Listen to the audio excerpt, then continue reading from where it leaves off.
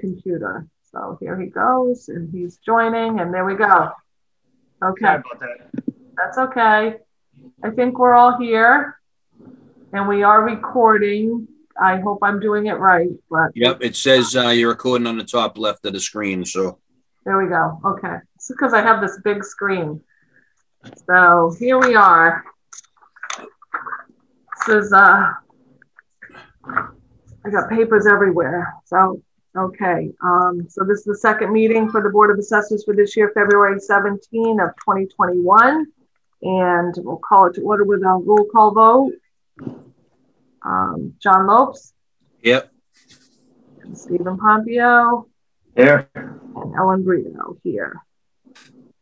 Okay, so pursuant to Governor Baker's March 12th, 2020 order suspending certain provisions of the open meeting law, Mass General Law, Chapter 38, Section 18, and the Governor's March 15, 2020 order imposing strict limitations on the number of people that may gather in one place, this meeting of the Board of Assessors will be conducted via remote participation to the greatest extent possible. Specific information and general guidelines for remote participation by members of the public and/or parties with a right and/or requirement to attend this meeting can be found on the City of Medford's website. For this meeting, members of the public who wish to listen or watch may do so by accessing the meeting link contained herein. No in-person attendance of members of the public will be permitted, but every effort will be made to ensure that the public can adequately access proceedings in real time via technological means. And in the event that we are unable to do so despite best efforts, we will post on the City of Medford or the Medford Community Media website an audio or video recording, transcript, or other comprehensive record of the proceedings as soon as possible after the meeting. So the first item was the review of the minutes from December 16th. Did anybody have any comments or edits? I reviewed them. I didn't have any comments or edits. I found them in order myself. All righty. Oh, same here. All right. Just pull them up again. I'll make a motion to approve those, accept those. Thank you. And I second that motion. Second, and all in favor with roll call is John. Aye. And Stephen. And Aye. Stephen, yes, and Ellen. Okay. Then we also had the minutes of January 13th. I did edit those to, I was missing the word resume after each of the bullets for the documents that we had voted that we would sign them once we get back in person. Other than that, I just need them, if there was anything else on those. No, I've reviewed them. I found them in order. I'll make a motion to accept. Thank you. I will second that one as well. All righty, and roll call vote is John Lopes. Yes. And Stephen Pompeo, yes. Yes. And Ellen Brito, yes. Okay. So moving on, we have Atlas from the RMV has provided us with 3 commitments from motor vehicle excise today. We have 2 from 2020, which are those small ones that round out the year for vehicles purchased in the middle of the year, and then the large one for our first commitment for 2021. So we have 6th commitment for calendar year 2020 for $138,230.67. We have calendar year 7th commitment, calendar year 2020 for $38,694.33. And then first commitment for calendar year 2021 for $5,063,176.64. And I just, we had voted back last spring for me to be able to sign on behalf of the board, but we should do a vote on these to go ahead and approve them. I'll make a motion to approve those. Okay. I'll second that. Alrighty. And roll call vote.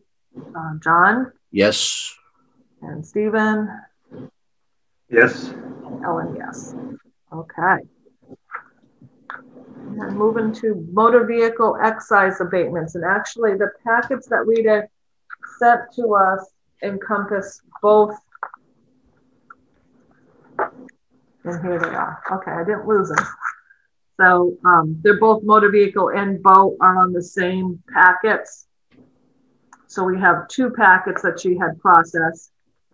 Should have received one dated, posted for February 12th of 21 for 58 excise bills between boat and motor vehicle for $4,441.28. And then the totals are wrong on this one. The one that she did for February 17th, she has 4 in the count. And that should be, oops, let's not make that be so loud. 63, 2052, and 74.86 equals $158.38. So those 2 packets just need approval. I'll make a motion to approve those. I will second that. And I'm going to keep my notes here. Okay, and roll call vote would be John. Yes. Stephen. Yes. And Ellen, yes. All righty. Then the second items or third items here are the statutory exemptions. I sent 2 packets. The first one was just 2 CPA exemptions totaling $78.01. And these 2 applicants meet the qualifying criteria to receive that exemption. And then the second packet is a combination of veterans,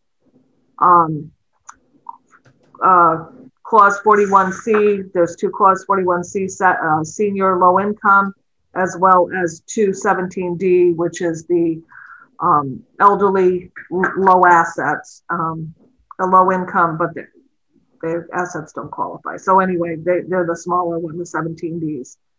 And then for the 41C applicants, if they still had CPA on their bill, those also were negated, which is why the total for all of them together is $12,025 for the $25 at $12,025.90 for those, and the CPA was $78.01.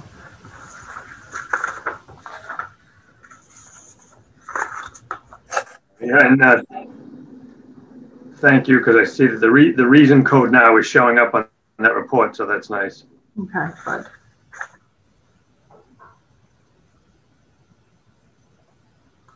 Well, I'll make a motion to approve those. Okay. I will second that. And roll call vote, John? Yes. And Stephen? Yes. And Ellen, yes. Okay. And so those are all set, which brings us to personal property and real estate abatements. So the department received 48 applications for real estate abatements and 6 for personal property for fiscal 21. John LaBelle really took the lead and has already completed all of the residential. He had one more that he was just waiting for photos from the property owner, which I think they came in today. So he has drafted his write-ups on those. Out of the 48, 26 of them are commercial. And I have started to do the draft write-ups on those. So what I had proposed was that as your time permits, if you could come in to review those abatements with the write-ups between now and the next meeting, which I'm proposing to be on March 17th. That way it'll give us time to have you review them. Same format as last year. You were able to see John, does very extensive notes when he goes out to visit a property, or this year because of COVID, we kind of restricted that as much as we could to only if somebody really felt that John needed to be inside to see something. Otherwise, we relied on interior photos, and he just verified exterior measurements. So those are ready to go. I don't really want to take any action on those today. I would rather have you have ample time to go through each one and take a look at them. And they're here at the office. The office is open regular hours, so certainly anytime that works for you. Okay. And I think we're well on our way. Out of the 26 commercial, you know, the commercial was impacted by COVID, but it wasn't impacted till after the calendar. The fiscal 21 assessments were based on 2019 activity, not 2020. So that's why I want to give them their review. But if that was the only indicator as to why they felt the value should change and they had not provided any other support for that, that's not really enough for us to go on. And I'll document that within each one. But certainly we'll give 2020 a good review for the commercial properties impacted, which we know there were some. So that's my personal abatement update. And then for office activity, the city hall is at 40% capacity, which, you know, because of the way our office is set up, we've pretty much been working, all of us here, for the past 6 months or so, you know, now that we're back. And City Hall is still only open by appointment, but we're still seeing quite a lot of foot traffic. So people come in and we get a phone call for them to come on down, which, you know, we're trying to limit, but I think that all is said, it's still working. So we're all keeping it together. I do have, when you come in to look at the abatements, there is a handful of statutory exemptions that they've timed out at this point. And so I think that at the next meeting, we'll have a list. I mean, we had contacted the people to provide us with the additional information. We still haven't seen it yet. They're going to have to be deemed denied, which means the board takes no action because there was no action to take on an incompleted application. But we do need to process those through and close those out before the bills go out for April 1. So people know, you know, that they put on notice that they didn't finish what they needed to do. And we do take statutory exemption applications all the way up till April 1st. So those are still coming in. Okay. So that's all of my activity updates. Not a lot going on. Otherwise, I think things are, you know, moving along. So we do need to go into executive session to do the minutes from December 16th.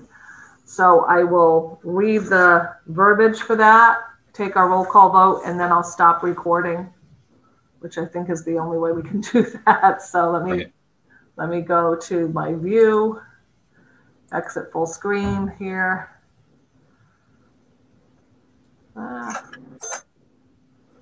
Okay, so